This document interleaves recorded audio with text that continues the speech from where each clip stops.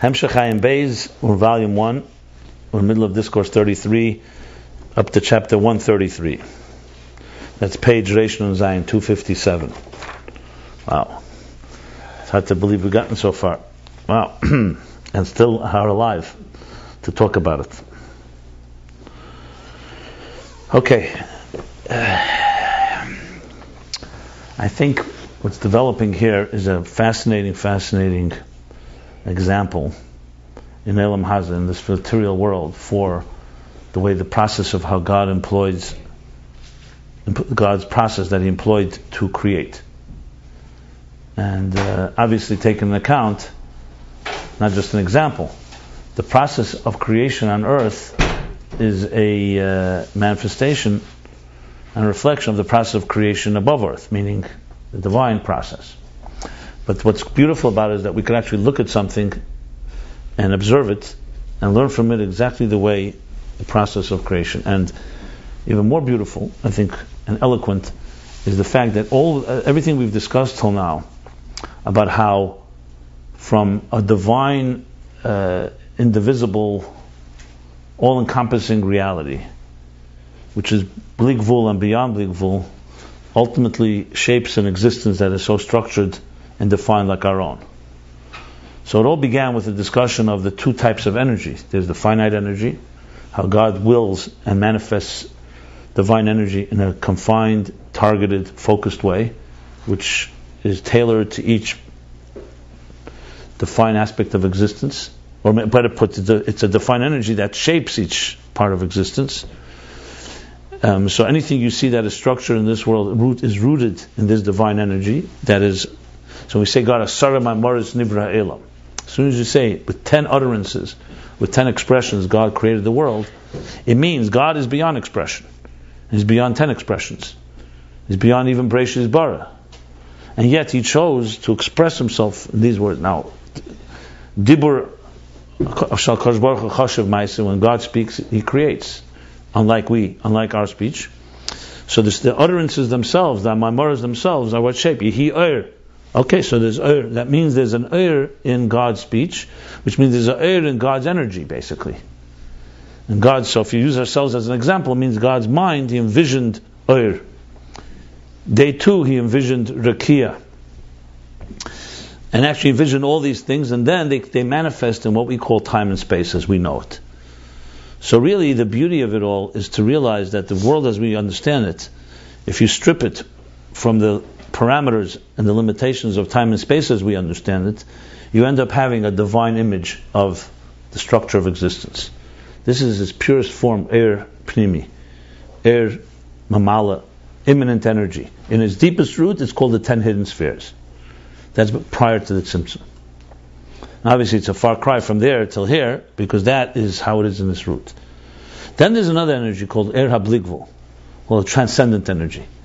This is compared, if immanent energy is like the example being the faculties, the energy that is, let's say, the power of vision in your eye, the power of sound in your ears, the power of speech in your mouth, the power of wisdom in your mind, the power of feelings in your heart. So the transcendent energy would be desire. And a lengthy explanation is much earlier on, in the 40s, chapters 40s and 50s. The Rabbi Rashab explained how Ratzon is different in many ways between Ratzon and Keiches. Ratzon does not have a location. It does not tailor itself to the things it desires. It commands rather than instructs. And all the other differences of Ratzon, which is all an example for the Ratzon Elyon, infinite energy that's higher than the 10 hidden spheres. And this is just an energy that flows. What's its role? Its role is just revealing the desire of the source. It's a desire. Kili ha'etzim is what he calls it. Let's call it the expression of the source. Whatever the source wants to express. Okay. Then you ask the question, what's the purpose of this? You have to say this also has a purpose. Even though its purpose is not creation of the world, because it alone cannot create, because it's not tailored, it will not create a structure. It only desires the structure. So because it's also Gili Ritzeni, which means it's not forced, God does not have to have any desire, so He doesn't have to have Eir ha-bli gvul either. So you have to say if it's there, it also has a purpose. He says the purpose of it is to create bittul in the world. So the immanent energy, the tailored energy, like the instrument is the easel, not the easel, what do you call the paintbrush, the instrument, the stylus of the artist, creates existence and the structure of existence and the entire hierarchy of existence. And the Er HaBligvul, it introduces bittul, because it's an energy outside of existence, so it introduces the force of this divine source, the divine source itself, which is beyond and higher than existence. That was discussion up till page chapter 129. Now, in history, these two energies are reflected in the difference between the Avodah of the Avos, the patriarchs, Avram, Yitzchak, Yaakov, and the Avodah, and what happened by Matan Torah. So the Avos, what they did was, primarily they aligned the existence that was living in darkness. It was a pagan world that was denying a relationship with God. Idolatry is what reigned. Avram's father himself was an idol manufacturer. And what they did was, starting with Avram, he began to bring light back into the world. Like in the Basar Lagani, he began to bring the divine presence back into existence by showing, living a life and being a living example and educating and teaching his generation, how to align and understand that existence as you know it is really divine energy. So what the Avos primarily did was building kelim for Elokus. So it's really reconnecting it to the Esespheres Hagnuzes, you can say. That was their primary role. Obviously there's also a taste of Bligvul in any work you do, but that was the primary goal. Matan Torah came, which we haven't even really discussed at length, but just briefly he has touched upon it, because we're still in the middle of the Avos. Matan Torah came to introduce a Chiddush, a new energy, the energy of Bligvul, the transcendency from the Ratzon that's higher than the structure of existence. I know as I say many times, we've gotten spoiled. We already jumped to Bligvul. So you think almost like the Avos, what they do already. Big thing, Gvul, anyone can do that, right? No, not everyone can do that, because we don't even do that. Imagine that every detail of existence, every fiber of existence is aligned with God. That's Er HaGvul, that's not even Er HaBligvul. So that's a pretty good, nice picture. That would be Mashiach, actually, if that happened. Yeah, but God doesn't want only that, because that's still limited, because God is not limited by His structure.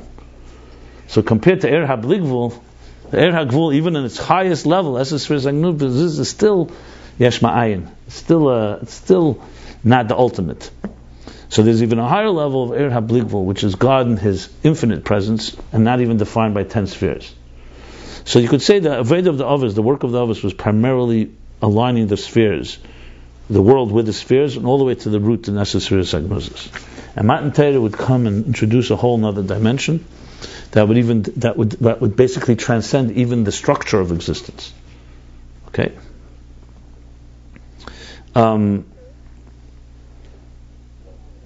Now, where we are now, and this is where we go to the example. So he began to explain that this is the difference between Havaya and Shaddai. That it says that God revealed Himself to Avram, Yitzchak, Yaakov, Bekel Shaddai. So he says even the Havayas that they were revealed to them was also through Shaddai. Shaddai captures the meaning of the defined divine energy. Shaddai, die. Sha'amar, die. The breaks, basically. As he explained, the Gvura of Hashem. So Chesed on its own, Ein Sof on its own, would extend endlessly. So God has to say, Shaddai says, stop, enough. Which is essentially the regulation of the flow, which in essence is the Er HaGvul that we're talking about, that I've been. So Shaddai is just a name for that energy, for that level. Havaya, on the other hand, the Havaya that was revealed, that was not revealed to the others, that was revealed by Matan Torah.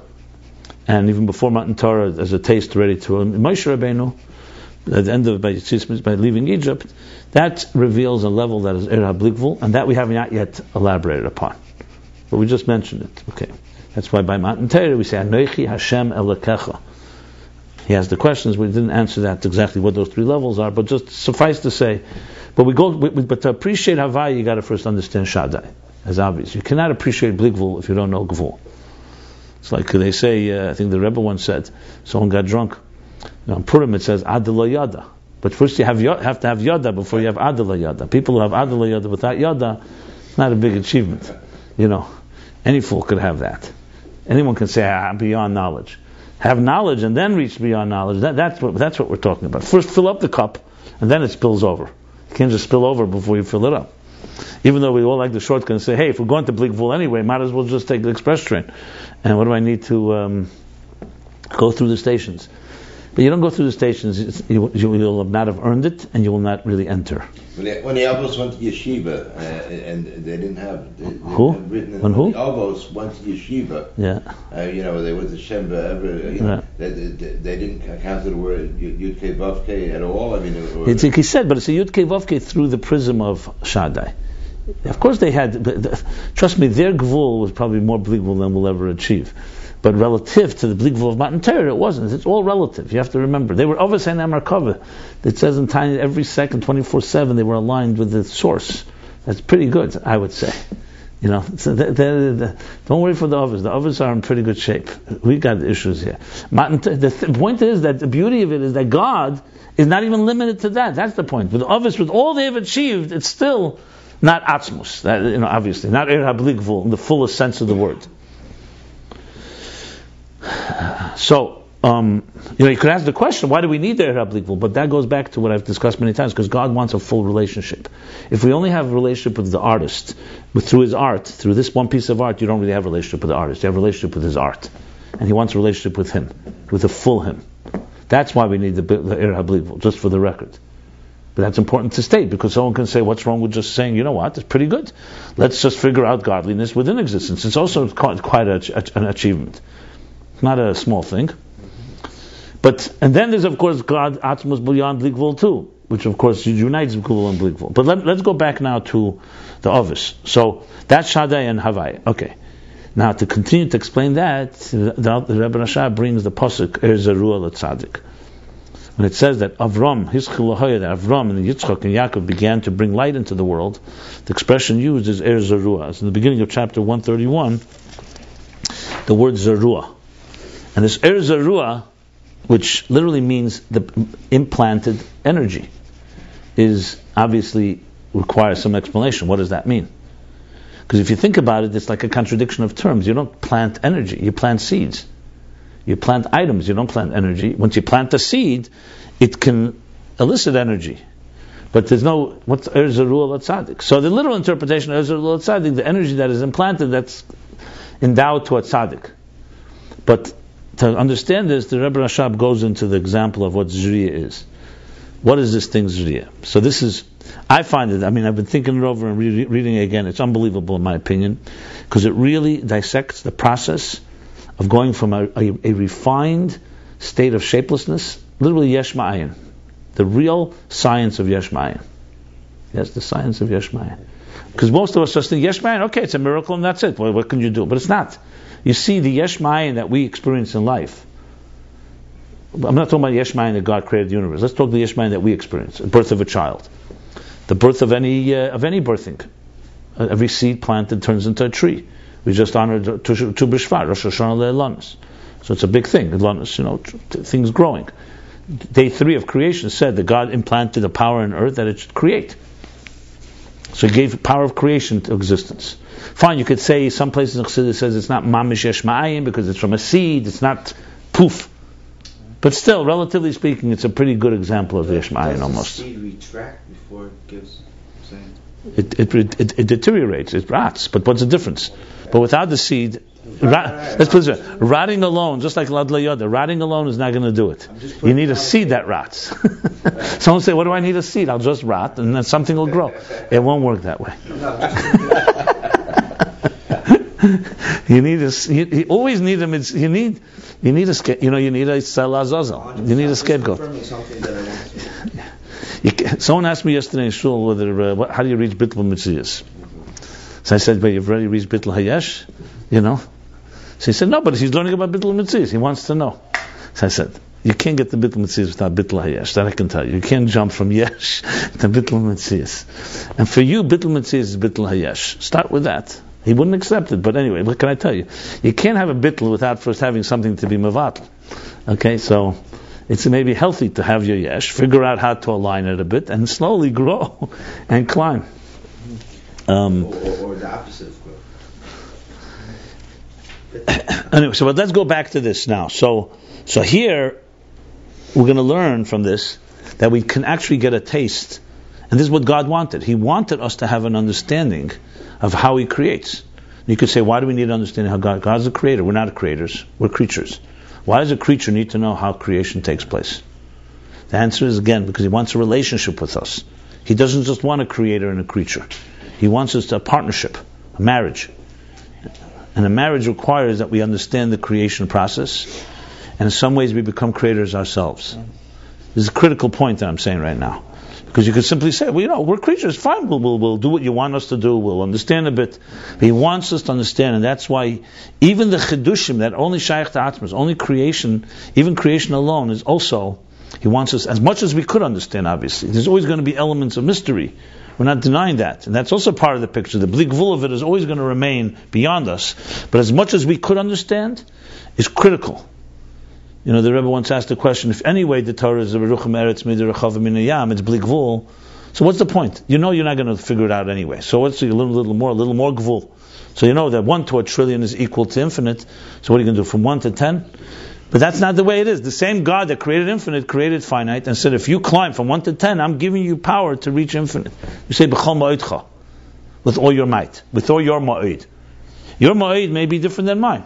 You go beyond your capacity, it may not be enough, or the other way around. But when you go beyond your capacity in quality, you've made that shift. So God gives you blig vul, ma'od amiti. That's what Chassidus says. Because it's not about measuring quantity, how much you've done, it's about how much effort you made. If you had to go out of your comfort zone and achieve something, that has as much value as the quantity itself, if not more. That's in Perek Tezvav and Tanya. He speaks about 100 times 101.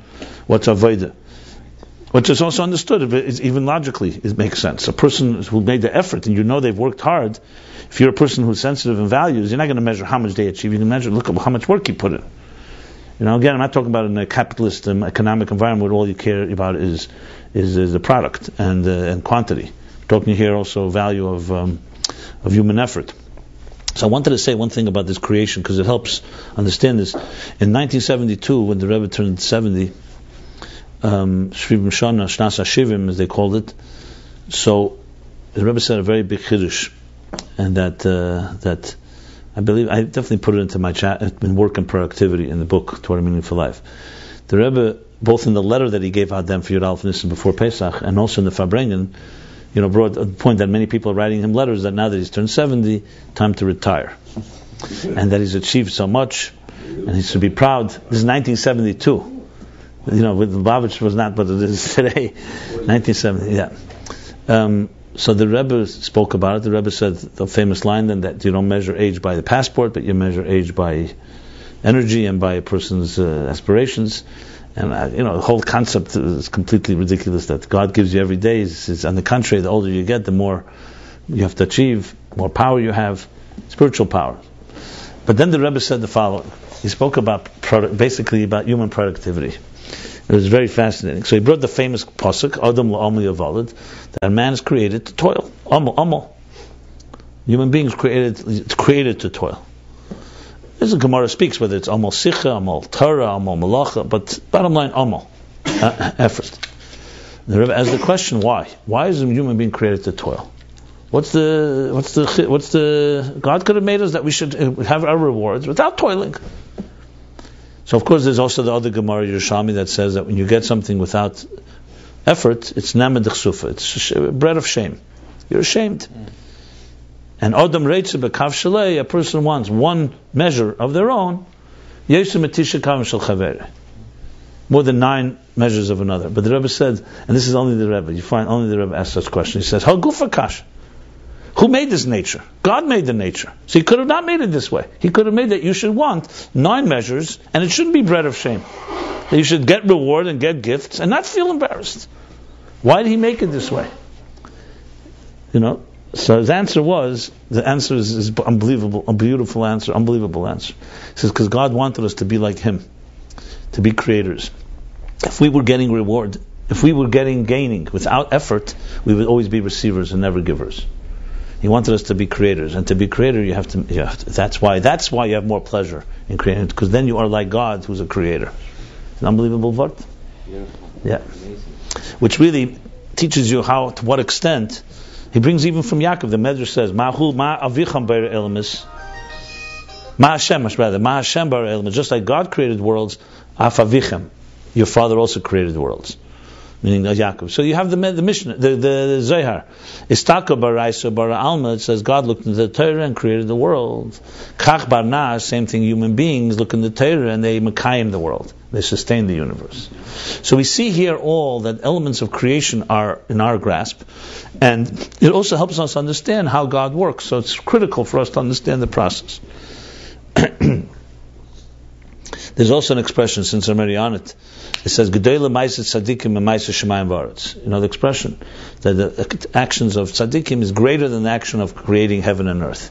So Chassidus asks, how could you say such a thing? I mean, we do great things, mitzvahs. Tzaddikim greater than creation, and the answer is because creation is yesh ma'ayin. You take from ayin and made a yesh, and tzaddikim do greater. They take a yesh and they make it into an ayin. So God made a yesh out of an ayin, and they can take God's yesh and turn it back into an ayin. That's even a bigger achievement. Anyway, to go back now, so now to understand Er Zarua, which is the work of the Ovis, the Rebbe Rashab asks a very critical question. He asks, how did it get from Eses Sfiras Hagnuzas to Eses Sfiras Hagluyas? That's the big question now. How can something, in the artist's mind, we're talking about God's envisioning, I'm going back to the Er HaGvul now. So God envisioned the structure of existence. How did that actually become a structure? So we could say, yes, it's a miracle, but that's not what we want. We want to have an understanding as much as we're able to have an understanding. So he's saying, to understand this, God gave us an example. He implanted in this world examples of how creation happens. And the example he uses here is actually an apple. That's why I have the apple here. Apple, specimen 1. Everyone agrees it's an apple? And watch, you're going to see it disappear, you're going to see Dvar Hashem. I'm just kidding. That would be nice, right? Yeah. That would get some people's attention. But if you look closely, maybe you will. Maybe some of us, yeah. Okay, so here's this apple. So he speaks about the example of an apple tree. Why an apple, I'm not sure, but why not? It's as good as any. Of Yesh Mi'ayin that you're talking about? Yeah, he's going to say, I'm going to sum it up now. I'm summing up, basically, we learned these 2 chapters, but there's a lot of nuances, and I just wanted to sum it up in simple English as best as I could. So here's the story. We have several factors that allow for something to grow. Remember, Zerua is the word, Zuriya. There's several factors. What are the factors? Not in any particular order, I'll just spell them out, and then we'll... So we have, of course, the seed. This apple grew on an apple tree. The apple tree, there were seeds, apple seeds, that turned into an apple tree. Even to go back to the first seeds, good. God planted the first apple seeds in the Gan Eden. Tacha Aretz Desha, fine. So I'm not discussing now the matter whether we do it or it's planted by God. That's going to come soon. So a seed. Second thing is you need earth. Earth has some type of a mysterious power called Kayach HaTzemeach. You put the same seed on a table, you can water it from day to today till tomorrow, nothing's going to happen to it. It needs to be put into earth. Earth has what we're calling here Kayach HaTzemeach.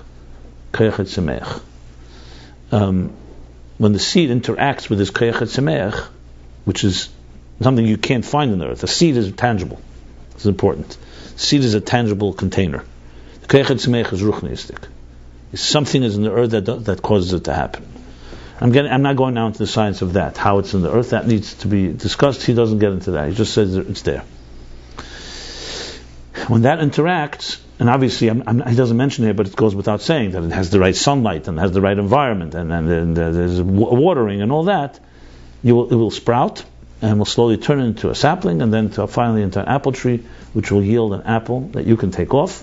You make a blessing on it and taste it. Now, this apple, here's the question now. This apple he talks about taste, but the Friedrich Rebbe, I should add, some of what I'm saying here is taken from the Friedrich Rebbe's explanation of this Ayin Beis in Tafshin Gimel.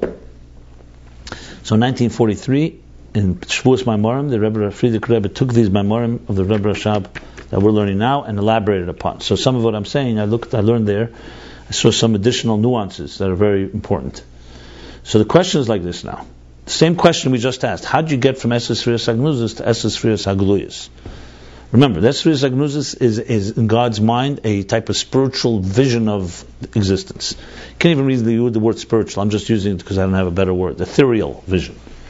Esses Sfiras of Atzilus is a real structure. Not physical as we know it, but relative to the God's ethereal vision, it's a substantial structure. There's Chochmah and Klei Chochmah, Eira Chochmah, Klei Chochmah, Eira Habina, and Klei Habina. It's a divine man, basically, in Atzilus. The question is how from there to here. I just want to read the words exactly as he asked the question. He says like this.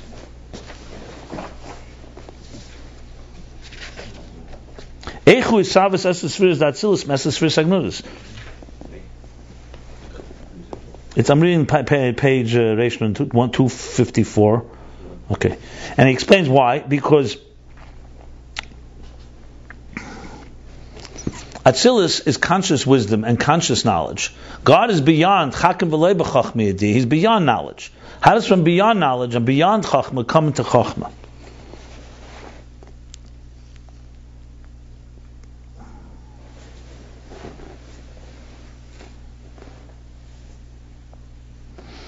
And he says even more. As the 10-headed spheres are called lav inin u'urin. There's no air there. There's no energy even. There's no revelation. Think of it like the faculties within the soul. So he says two levels here. There's the faculties within the soul. That's like a kudim. 10 energies in one container. And then there's the faculties that are the soul. The soul carries faculties. That's even a more abstract level. So how from a state of that amorphous, ethereal state comes actual faculties as we know them? That's the question on the table. Do you need me to explain the difference in Esser Keches HaKlulim B'Nefesh and Nefesh Neser Keches? I did it in a previous class. But basically, even in the ethereal state itself, you can say there's, let's say, the Kav, or the Kudim would be more, we already have a container, so you have the faculties, but they're more in an unconscious state. Think of it that way. But there's something that you can define as faculties. Then there's the nefesh that doesn't even have anything, but you know that it contains the potential for... think of it, the artist before he envisions the 10 spheres and the artist after he envisions it, if you want to put it that way. So bottom line is, how does that happen? So he answers this with example of, he says,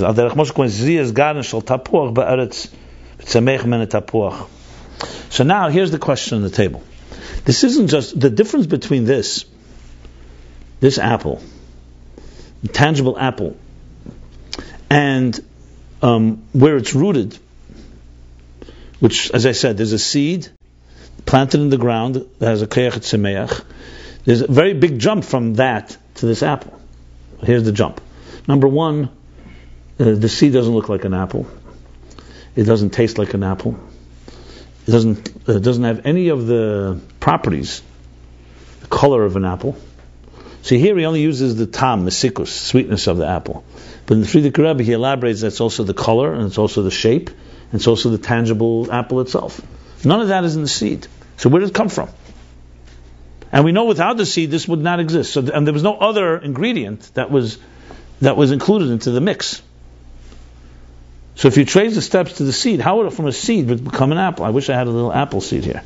I would if I bit into this and found it inside. But we all understand the point. So it's true, the seed is something gashmizdik, but how does the seed get to this?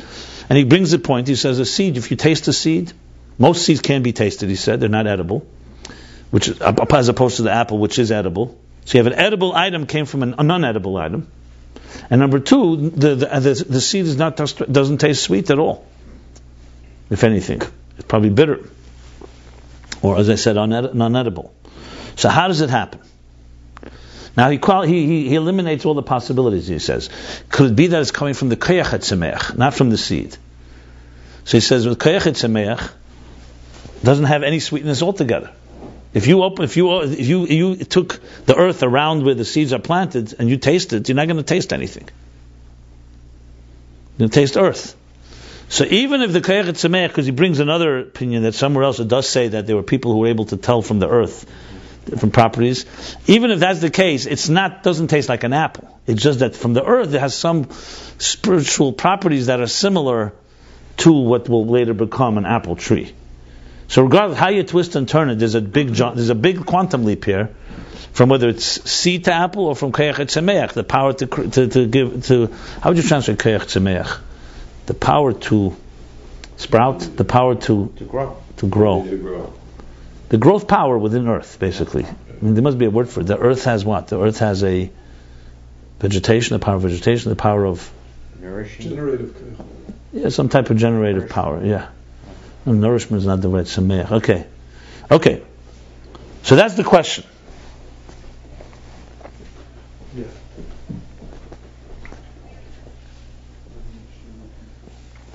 So now the answer comes from a Geras HaKodesh. This is one of the last things that the Rabbi wrote. The Geras HaKodesh Simon Chof.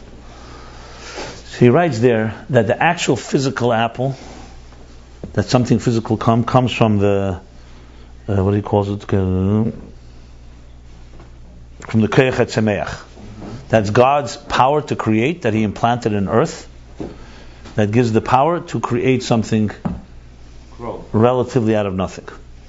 But then he says the sweetness of the apple, however, comes from the mazel. So here's the answer. The Maimar Zal says, there's no blade of grass, and of course includes also an apple tree, that does not have a mazel that strikes it, or what was the other word we used? Prods it, energizes it, right, and says makes it grow. So what's the role of the mazel? Stimulates. Yeah, it stimulates. What is the role of the mazel? So now we have a third thing is introduced into the picture. A mazel.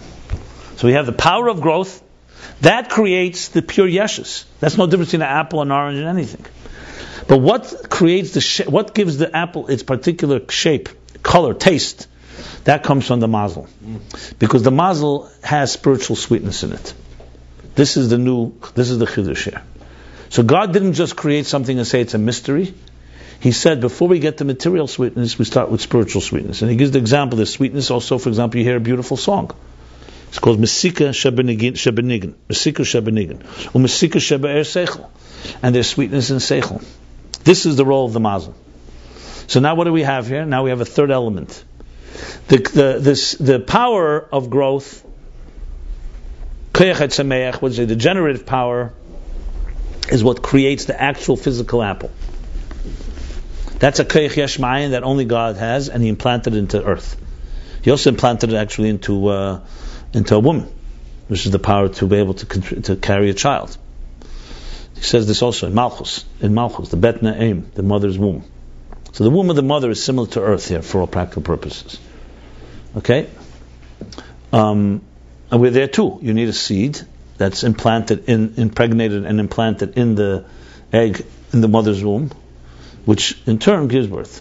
But now there's a thing called a mazel. What's the mazel? The mazel has personality. So the mazel cannot create an apple. You need the koyach tzemech for that, from the vine. What can the mazel do? It can give it the sweetness that it gets. So it begins with spiritual sweetness, and when you dress it up, as he puts it, nisgashim v'nisave, nisave nisgashim, when it thickens and materializes, the spiritual sweetness becomes physical sweetness in the apple. So that's where this. So how does this relate to Esser Spheres Sagnuza? So here's how it works.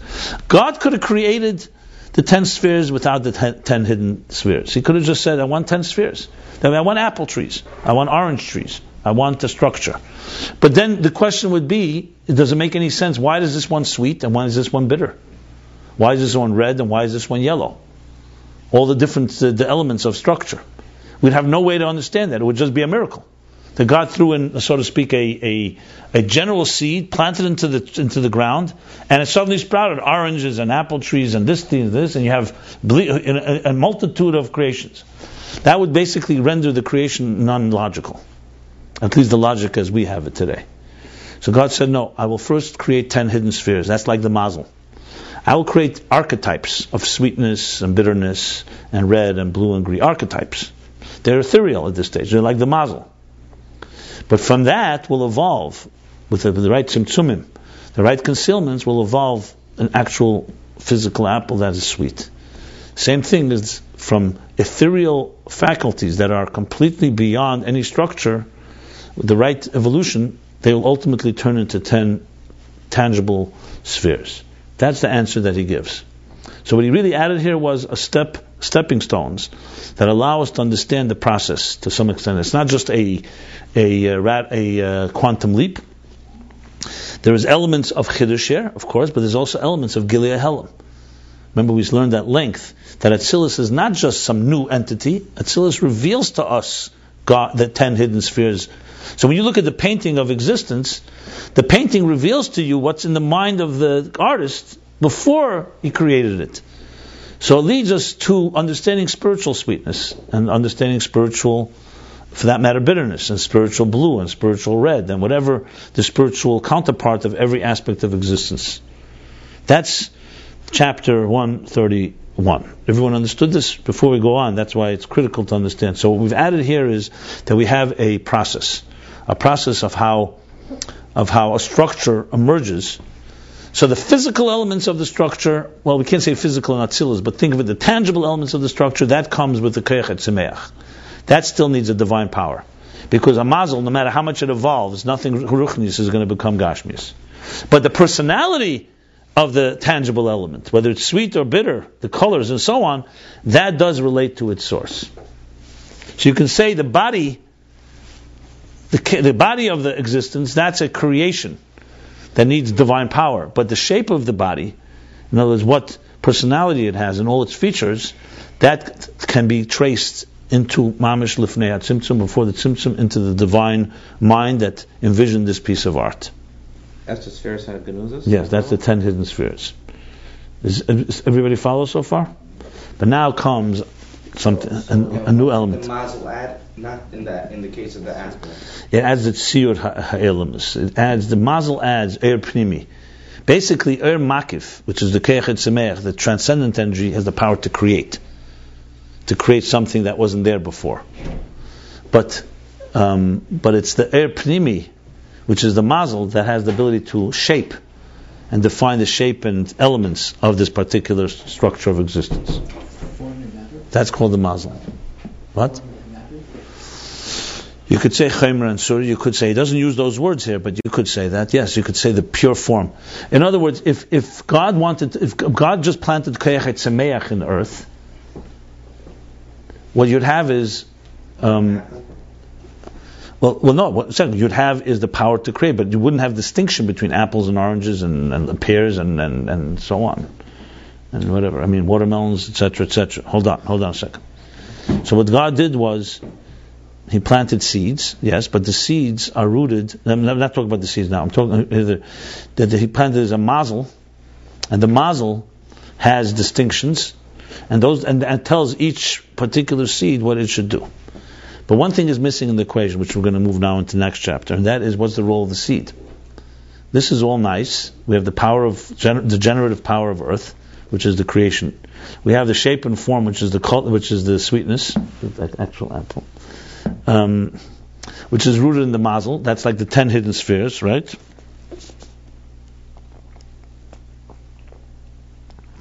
What's the role of the seed? That's the question now, the role of the seed. Before I go there, let me just add one more thing, which was very interesting with the Friedrich Rebbe writes in Tafshin Gimel. It's a critical point as well. So we've established that the 10 hidden spheres is like the mazel. So it has in it a similarity to the 10 revealed spheres, because they're both sweet. But they're completely two different. This is a sweetness in spiritual, this is a sweetness in the physical. Well, Natzil is not physical, it's called a tangible. This is a sweetness in the ethereal, intangible. And it's the koyach etzimeach, the power to create, that actually turns it from gashmis to ruchnis to gashmis. But you have a similarity. The question now, how deep does this similarity go? So here's what he says. He says, the mazel itself now, is it defined by being sweet? The answer is no. Sweetness is only an aspect of it. You cannot say that the mazel is defined by it being sweet. Same thing with the 10 hidden spheres. The 10 hidden spheres have personality, but you can't say that God is defined by this personality. He chose it. Let's go back to the example of the artist.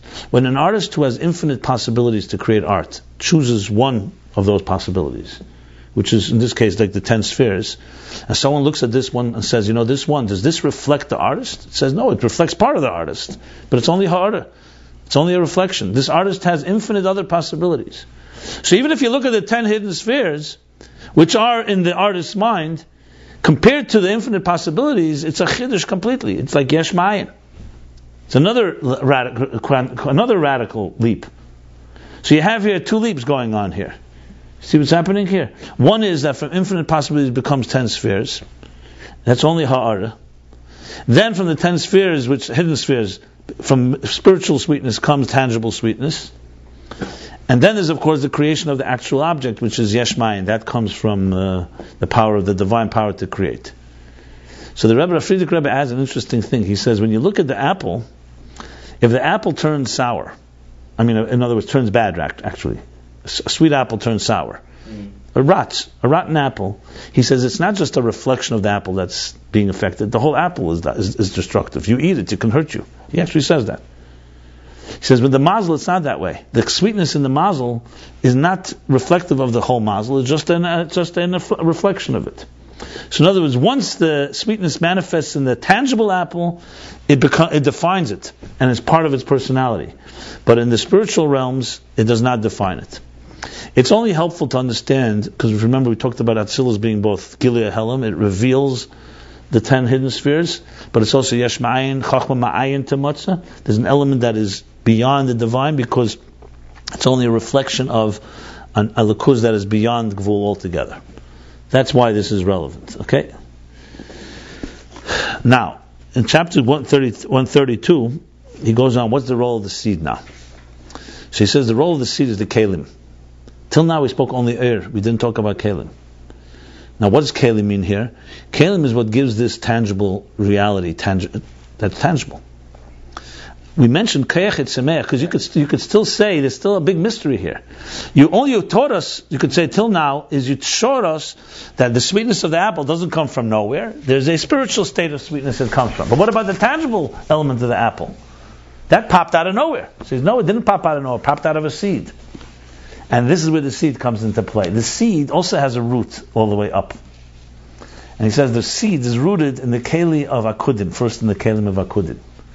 What did it come from? That there was an energy flow that returned, it left an impression, and that became a container. So a seed is rooted in that container. And where is that rooted? In the Rishimu, in the impression that was left after the Tzimtzum HaRishon. It's a repeating process. Right, exactly. So now we also can trace the Keli element of the fruit, not just its sweetness and its personality, we also can trace it upward all the way to the Koyach HaGvul in Ein Sof, the Koyach of containers now. We're not talking about Eir HaGvul. Eir HaGvul gives something its personality. It's sweet, it's bitter, it's red, it's blue, it's tall, it's short, whatever the personality of existence may be. The Koyach HaGvul, the power of Gvul to create containers, gives it tangible element. A tangible apple is not an ethereal apple.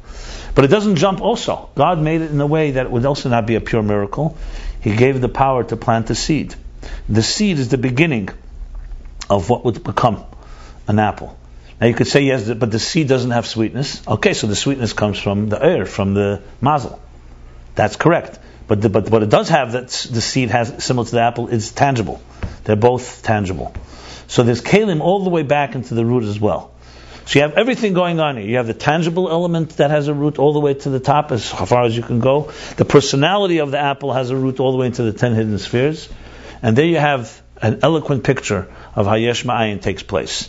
And how, therefore, when we look at existence now, right now, down on earth, not Atzilus, and you look at everything that exists, you have the tangible elements is because they're seeds rooted in containers, and higher levels, all the way to the highest level of containers, which is the first Rishimu, the impression after the Tzimtzum, the letters of the Rishimu, that's like the letters, and the personality of existence, the Tzura, what shapes different things, different colors, different tastes, different images, and so on, different structures, that is defined by the iris that go all the way to the 10 hidden spheres.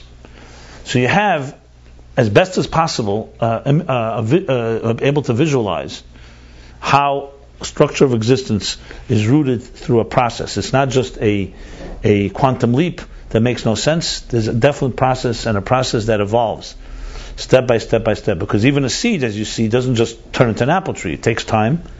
The proper nurturing, it grows. So what we have here is actually a assembly line that we can retrace. We can follow the steps of how we came here. Everything that exists here has a place where it's rooted all the way to the top. So a mazel is the R? In this case, mazel is like air, yeah, like the air esospheres agnosis, yeah, that's what he's calling it. That it's not a tangible element? Right, exactly right. But it has personality, but it's spiritual personality. Seed, it brings the tangible element into it. What's the definition of mazel? I don't even know. I mean, it doesn't mean luck. It doesn't mean good fortune. Mazel, the word Chassidus uses mazel is from the word nezlim min halavonin. We said it before. Mazel. Nezel means to drip or flow. So mazel really would mean the source of the flow, basically. Essentially, that's what a mazel would say. I mean, we say kachav mazalis. We say stars and constellations. I mean, technically, there's names for mazel. But if you talk in the deepest root of it, mazel here for sure. When you say that everything has a mazel lamaila, a mazel sometimes could be described even as an ambassador, like a sar, like a type of spiritual ambassador, like Yaakov's mazel or Esav's sar. You have to simply see it. You have to see there's 12 mazalas. The Gemara says every month has its own mazel. What is the mazel? Mazel is a predisposition. Think of it like an energy flow. If existence orbits 12 months, so each segment of the 12 has its personality, so to speak. So the month of Adar is a personality of dagim, personality of blessings, of simcha. The month of Av, antithesis of it, is an energy that is of more somber and more despondent type of energy. So every month of Elul is Psula. Virgo is basically a month of love. So when I say month, so even in astrology they have this idea of energy. It's energy flows. So think of mazel as an energy flow. I would say it's an energy flow. It's probably the best way to define it, actually. Could we call the kav mazel? We take by our He said that the kav is mazel. He said that. Where did he bring that? That's. We define it several ways. Well, I mean, you have to know where you're speaking. Where was the kav mazel? You remember where it was? Remember what? I want to see that a second inside. Do you remember where that is? I think so. I think it's proof on the Beis.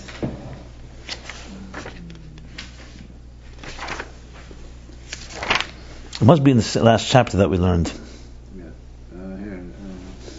Yeah, it's about 2/3, 1/3 of the way down. The line starts with bow and patriation of bow.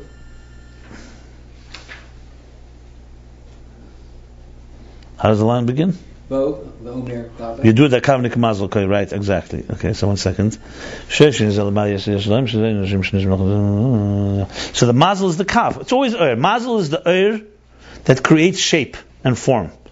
And the Rishima is the containers that create substance. And then immediately goes on, talks about Mazel and Eric Anpin also, etc. Keeps on. Yeah, but it works very well. It's really a very beautiful imagery. I was thinking this is a perfect thing that you can make a real online animation of. Imagine taking a seed, planting it, showing each step how that is in Ruchnius, where the Rishima is like this. Even this image called Esav Asad Amdud Shoim al Pesach Karka, like when God created, so they all stood at the door of the earth. What does it mean? The opening of the earth, like right about to sprout. That's like the Rishima, like he says. So that's Er Zerua. So now Er Zerua, we have basically therefore two interpretations in Er Zerua. Let me sum this up. Er Zerua literally means energy that's implanted. So if you talk about the Mesikus, the sweetness, it's the mazel that implants itself in the earth, in Atzilus, and that's the Er Zerua. On one hand, it's Eir, so that's where the sweetness comes from. On the other hand, it's planted. And therefore, when it's Nesava, when it thickens, it's the tangible sweetness that we have in Atzilus. That's one interpretation. Another interpretation, that the Erzeru is talking about the energy within the containers, that the actual tangible element of the fruit comes from what? From the Koyach Semeach. But it doesn't come from the actual power of the creation, of the generative power. It comes from a reflection of it, from the air of it, the air of the Koyach Semeach. So it's Eir Zerua. So he's interpreting it both from the tangible element of the apple and both its personality can be interpreted Eir Zerua. So he says, Kima Oram Shechel Menu Bo Ba'Kshama Adeh Garin HaNizra Ad Shenas is Pri. Kamay Ken B'Savas HaKelim, also the containers of Atzilus from the Kelim of Ak. Now what? That through the Reshim, through the impression of the Kelim of Akudim, it becomes the beginnings of an actual tangible and concrete containers of Atzilus. Yeah, one Keli, right. He says Kelim of Akudim, but he says that.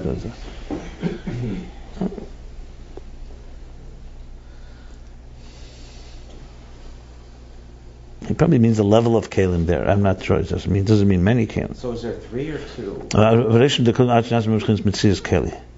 Now, this parenthesis is what I left a little hanging, but I think it's very clear now.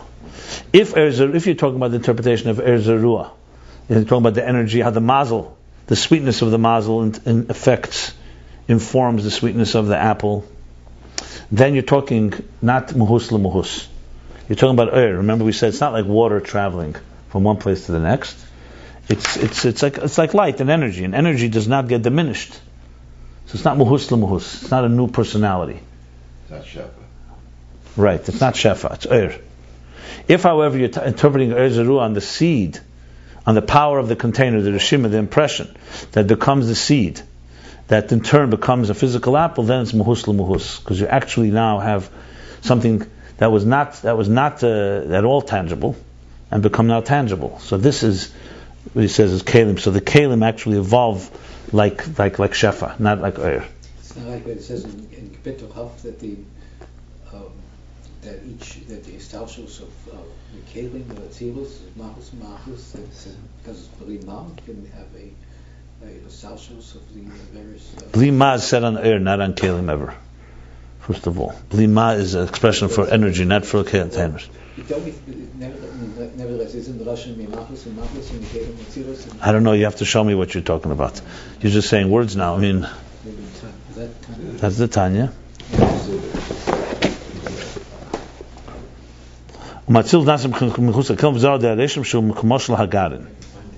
Okay, why is this important to establish? Because the mystery is far more in the tangible element of the tree, of the apple, than its personality. Personality, you could say from the spiritual evolves to the more tangible sweetness, but that there should be a physical apple or a tangible apple compared to a seed, and a seed compared to that which is beyond the seed, all the way up to the reshima, is more of a bigger jump, so to speak. In other words, the energy flow, air diminishing, is far easier to relate to than Kelim jumping from level to level. That's because at the end of the day, that's why it's more yeshmayin. Exactly, Kelim is more yeshmayin, and air you could say much more gilei helam, revealing the concealed. This is critical because the whole meaning of he's basically really summing up things he discussed all the way earlier in this example of this with the seed. Is basically that's what it's coming down to. Now he said one place. Where did he say that the Kelim of Akudim is more than? He said that we don't have.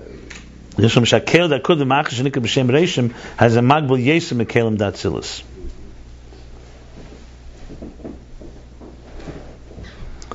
The okay, right.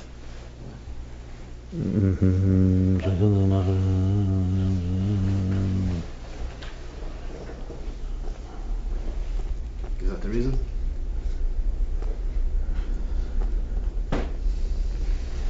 Also here on top of Reish Nun Zeh. Top of Reish Nun Zeh. Top line. Yeah. Good.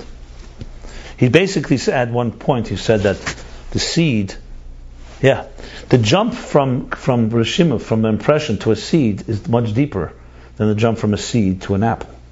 That's obvious, because a seed is already a tangible thing.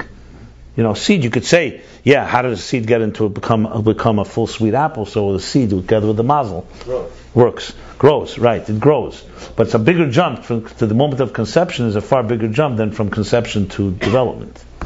That's what he does as well. Okay, I hope this was helpful. It helped me. You're in the stage where the seed where it disintegrates. So he doesn't bring the element of disintegration. I was thinking about that. He doesn't bring that element, but it fits very well. Because for the seed, it just adds to the systematic system here. For the seed to become a sapling and become ultimately a tree, the seed has to lose its personality. Because if the seed is still a Rishimu, an impression from Eir and Akudim, or impression of Eir before the Tzimtzum, it's not becoming Tzilus. That needs to be eliminated, essentially. It needs to deteriorate. One second, maybe that's Shviras HaKelim. Maybe Shviras HaKelim. Can you say that that's Shviras HaKelim? No, but Shviras HaKelim is chaotic. No, it is Bitla, I understand, but that's a very good point. In other words, the Keli of Akudim has to in some way lose its personality in order to become a Keli of Atzilus, essentially. Like a seed. But he doesn't say this here. I looked around, I was looking for this. I was thinking that would be like the final, because that would finally explain how you actually get an apple. Because if the seed did not deteriorate, it would become, how does a Keli of Akudim suddenly become a Keli of Atzilus? With it still maintaining the power of Akudim. So it has to lose its power, essentially. In an interesting way, a seed is far more powerful than the tree. Because a seed, in this little element here, you have concentrated everything. The tree already is really definitely a full-blown manifestation of it. But the seed is far more in concentrated energy, the seed is far more powerful. And remember, the seed probably has elements that the tree will never even contain, because let's say weather or other factors may not have brought out certain elements of the seed that potentially could have been brought out. So the seed is a very powerful state. So that kudim, where you have 10 energies in one seed, like let's think of it like this: look at the fragility of a conceived seed, a fertilized seed. You do something there, you can cause massive damage, because it's in that state. It's so concentrated, it's so subtle. Everything is there, but it's in its purest form. Yeah. But what But the Tavshin Gimel helped me a lot, because in Tavshin Gimel, what he does there, he elaborates on a lot of pieces here that are very, very critical. You could see that this was a very, and the Friedrich Rebbe is the son of the Rebbe Rashab, so I have no doubt they discussed this. So when the Rebbe Rashab said this, Friedrich Rebbe elaborates. I actually marked up the Friedrich Rebbe's additions. It's a fascinating study, Tavshin Gimel and Ayin Beis. I never seen it anywhere. How he changes things, how he adds things, elaboration. It's tremendous. But the tangibility of the apple, are you saying that it's only coming from the seed? Well, the seed plus koyach atzmus, koyach habayra, koyach hatzamech. Yeah, for sure. What I wanted to say is that, because in other words, as I said, you put the seed on the table, right. Nothing happens. That's why I'm saying that seems to be one of the critical aspect also. It's God's message to us. The critical aspect is the koach tzmeach is also tangibility. See, the problem with the koyach tzmeach is ruchni. Why is it ruchni? I don't understand that. I mean, what do you mean? Dirt you can't find? No, not earth. We didn't say Adama now. We didn't say earth. We said the power of growth, generative power. You could have earth without generative power. God could have created earth and didn't have anything. I don't know.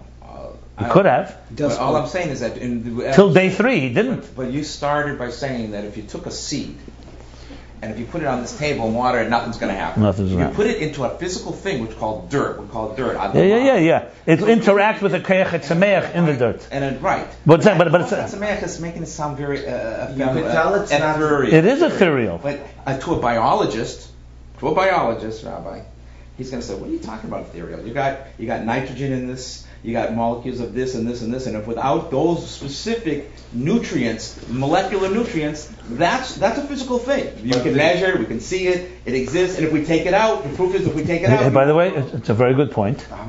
It's a very good point, but one step he's not going to go to. What gave nitrogen and not oxygen the power to generate That's the question. Okay. You still need a power. Does he still have this physical? No, that only helps. That's fine. I'm not denying that. But first of all, nitrogen is as distant from the sweetness as the seed is. So the sweetness. Yeah, we're not talking about the sweetness. Talking about yeah. No, I got you. It's true. He doesn't say that here. Here he speaks more like in the Gersa case. He says koyach et semeach, hu etzem yeshes hapri. The etzem yeshes hapri, meaning the actual substance of the tree, comes from the koyach et semeach. Yeah, and the sweetness comes from the mazel. So I agree. Koyach et semeach. What you're saying is, even though he doesn't say nine Beis, koyach semeach is not just purely ethereal. It manifests in nutrients and other elements in the earth. But I would, just to add to the equation, I don't think, even if you had those nutrients, you put them in a dish with a seed, it may not work. There may be a mysterious element only in earth, even without the nutrients. Can they emulate it without earth? I mean, there's hydroponic growth now. Okay. You do it in water. But I'm out of my element here. I don't know. I'm just wondering. It doesn't matter to the issue involved, because even if you say that it could be emulated, then basically they're taking the power of the earth and putting it on a plate. That's all you're really saying. They're not creating earth. So I'm fine with that. It doesn't change. But what are you adding with what you're saying? What I'm trying to say is that this mysterious element. It seems like they're saying three partners in creation. There's the seed, the ground, the dirt, the ground, and the muzzle. One gives it sweetness and personality, which is muzzle. The koach hatzameach gives its form, its tree itself, and the seed gives its, I guess, the fruit itself. Let me clarify. I have to read it again, but I don't think he spells out what the koach hatzameach is in Ruchnius. He spells out that the seed is definitely the Rishima, the Kalim. He spells out that the mazel is definitely the 10 hidden spheres. It seems to me the koyach hatzameach is a divine power that just, like the electricity that just streams. Hold on. The catalyst. That's what it is. The muzzle was what the fascinating thing here. No, but the koyach hatzameach. Sure, that's the God part. Sure, because. Hold on. Can we just slow down a second? Can he come and say that the sweetness of his apple, the Rabbi talks about sweetness, comes from a certain. Actually, he does say it at the end of the chapter. Now that explains. Now I just got it. He does say it. Let me. I'm going to read the end of the chapter again because. And the which chapter? Kuf Lamed Beis 132. The bottom of 256.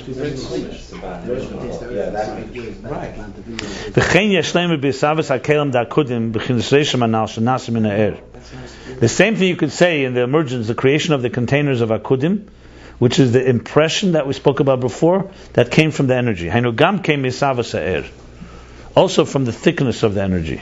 The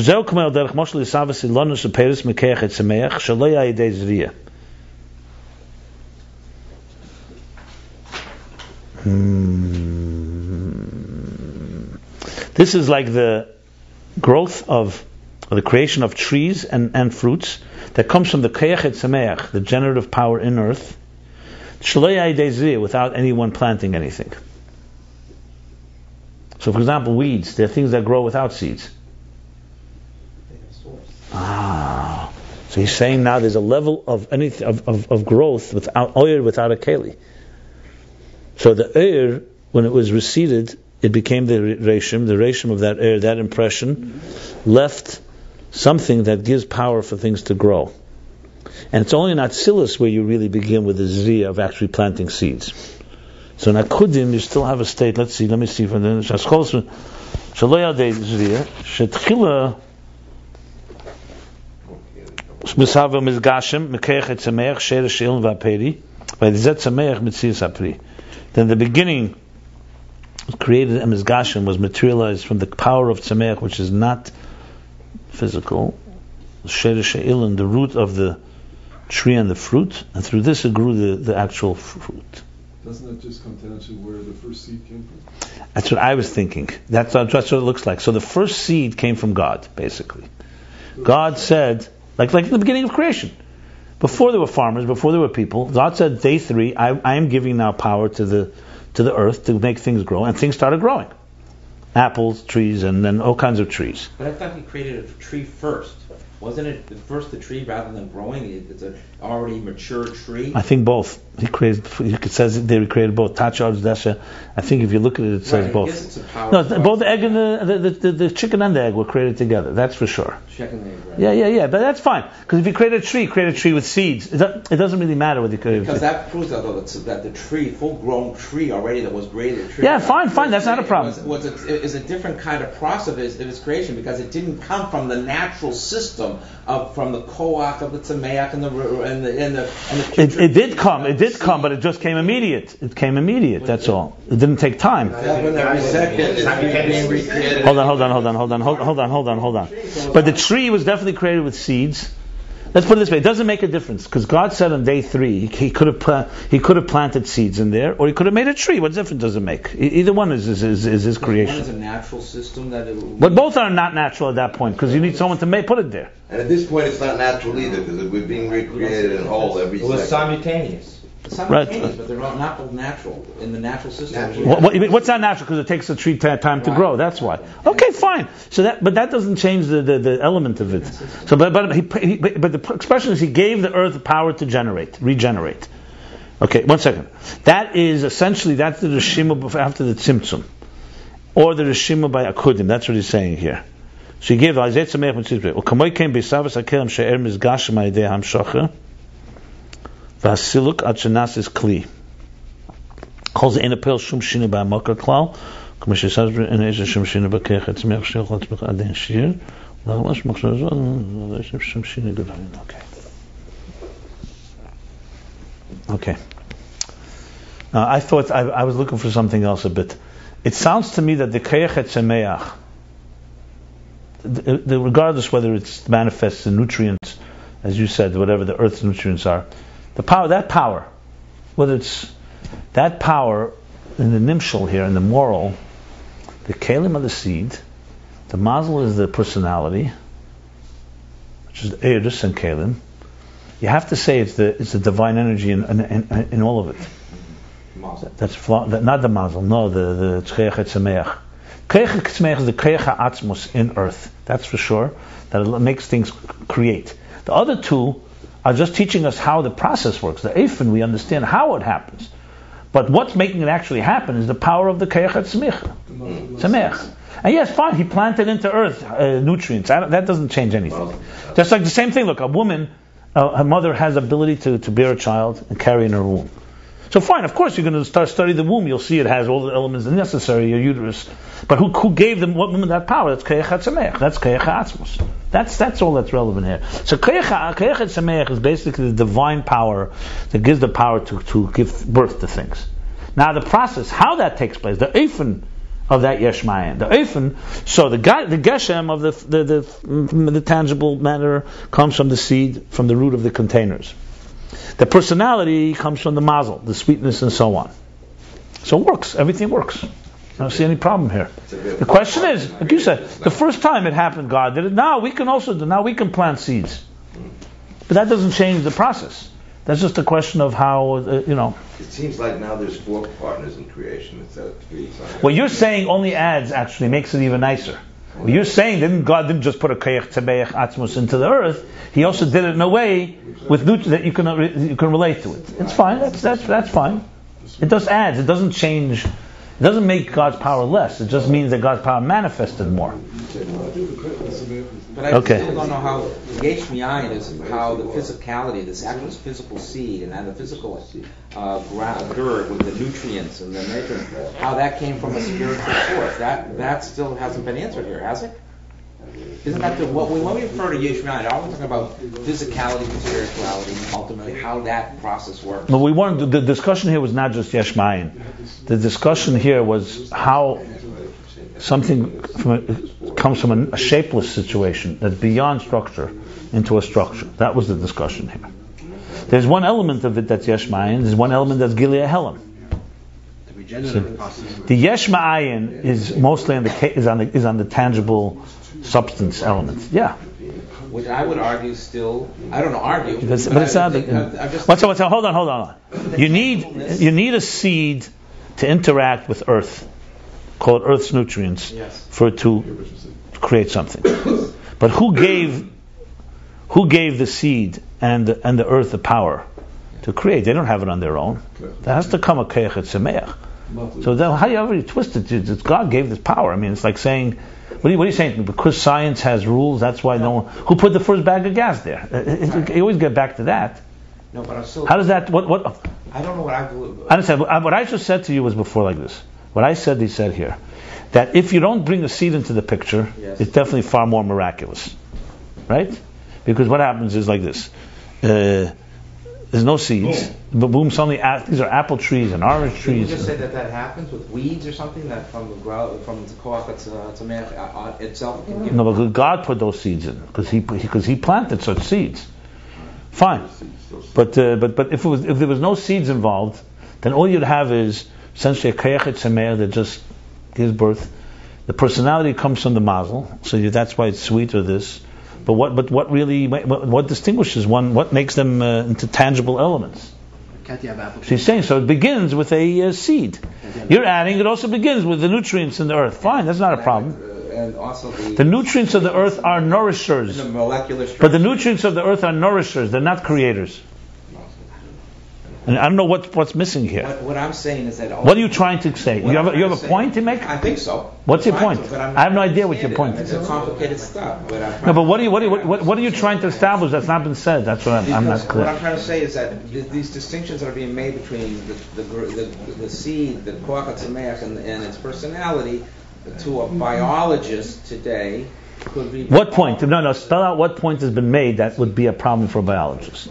I'm not sure what point. There was nothing said here. All of it is reducible to a physicality. That's what I'm trying to say. I don't see the yesh me'ayin aspect. The wondrous, miraculous thing to a biologist. Well, by the way, first of all, a scientist. My friend, you got to prove to him he's going to say. But you're talking to yourself. You're speaking to the wrong address. This Maimon didn't come to speak about yesh me'ayin. I thought you started by saying our whole discussion today was the greatest example of yesh me'ayin in this pair. The science of how it happens. Yes. Okay. Yeah, the science of how it happens. And the process of how it happens. It hasn't. But he's not coming to explain yesh me'ayin here. He's not discussing that. That's a given. But you're saying the classic thing that science has an explanation for the world without God. Yes. Is that what you're asking me? Yes. I don't see how. What is that? This is not. The Chassidus doesn't come to prove God's existence. No, never. Start by saying this is. No. What? No. Yeah, you weren't here when you were here. No. You're telling me what I said. So you heard what you wanted to hear. Nobody else heard that in the beginning? No, I'm sitting here. If I wasn't here, you could ask them. I'm here. So either you misunderstood me, or I misspoke. So you'll determine which one. Can I ask this? But it's definitely not what I wanted to say. Okay. Because yesh me'ayin is a given, that God created the universe. Chassidus does not come to explain the proof of God's existence. Let's just get that clear. You're never going to find a mimer that discusses that. It's Bereshis bara Elokim. There's no question that God put this world into place. Chassidus speaks how He put it into place. Is it with a logic or not a logic? So I spoke the science of how He put it into place, not the science of God. Chassidus doesn't speak about that. That actually is not a Chassidish approach to things. Because you don't want to believe in a God, fine. So you could say, I begin my science from the first ball of gas, and I don't care how that gas came here. What you're telling me is that once there's a ball of gas, like the classic joke with the scientist who says to God, we don't need a God, I can do whatever you did. He said, okay, go ahead, create something. So he says, it's trees. He says, good, he takes some earth, and he starts planting. He says, God says to him, use your own earth. You heard what I just said? Use your own earth. Well, you're telling me science says, understand how earth does it. But not that they understand that what made earth do it. The point is like this. We're not discussing. The word science of yesh me'ayin is not the science of prove yesh me'ayin. It's the science of how it works once you know it exists. That's what I'm discussing here. That's what he's discussing here. The process of that God is behind the scene doing it all is a given. If you don't want to accept that, there's nothing you can really say. I agree. Can I ask this? No, hold on. Do you follow the yes or no? Now, once you have that, then begins a process. There's the koach tzemeach, there's the seed, there's the mazel, and the whole thing with eris and kelim. But it's all a divine power that's flowing through it all. And I have no problem with the Koyach Tzemeach being that in the earth there are nutrients. That's how God did it. He put nutrients in, fine. That also makes sense. And the sweetness coming from muzzle, which is... So scientists will say he doesn't need that. He'll say it's coming... Does it come from sweet molecules that gives a certain type of He'll say the seed has sweetness in it. And the ground and nutrients. No, from the previous seed, from the previous apple. They ask him, what about the first one? Who put sweetness in the first one? He doesn't go there. It's like, what the turtle is standing on, they don't talk about. They talk about an elephant on top of the turtle and a turtle on top of an elephant. But who's like, the Chelim story. The guy comes into the big cities, he sees for the first time a train, a locomotive, an engine. And he comes back to his town, he says, unbelievable. I see cars moving, and there's no horse pulling them. Because pulling down everything. So they said, how does it happen? He says, there's a car behind it, pushing it. He says, so who's pushing the second car? He says, a third car is pushing the second car. And what about the fourth? Back and forth, finally to the last car. They say, what about the last car? He said, that's a technicality, I forgot to ask. Who's pushing the last car? I understand, once it's working, look, all science shows is that God created a system that makes sense. That's all science really does. That the system is not irrational. Except for quantum, which they haven't made. Fine, but that also has a poetry to it. They haven't figured it out yet. Yeah, but it's not irrational. It's just not based on the rules of logic that we're used to. Quantum mechanics is very poetic, by the way. It's not you think it's chaos? Quantum mechanics is not chaos. Theory. But even chaos theory is not chaos.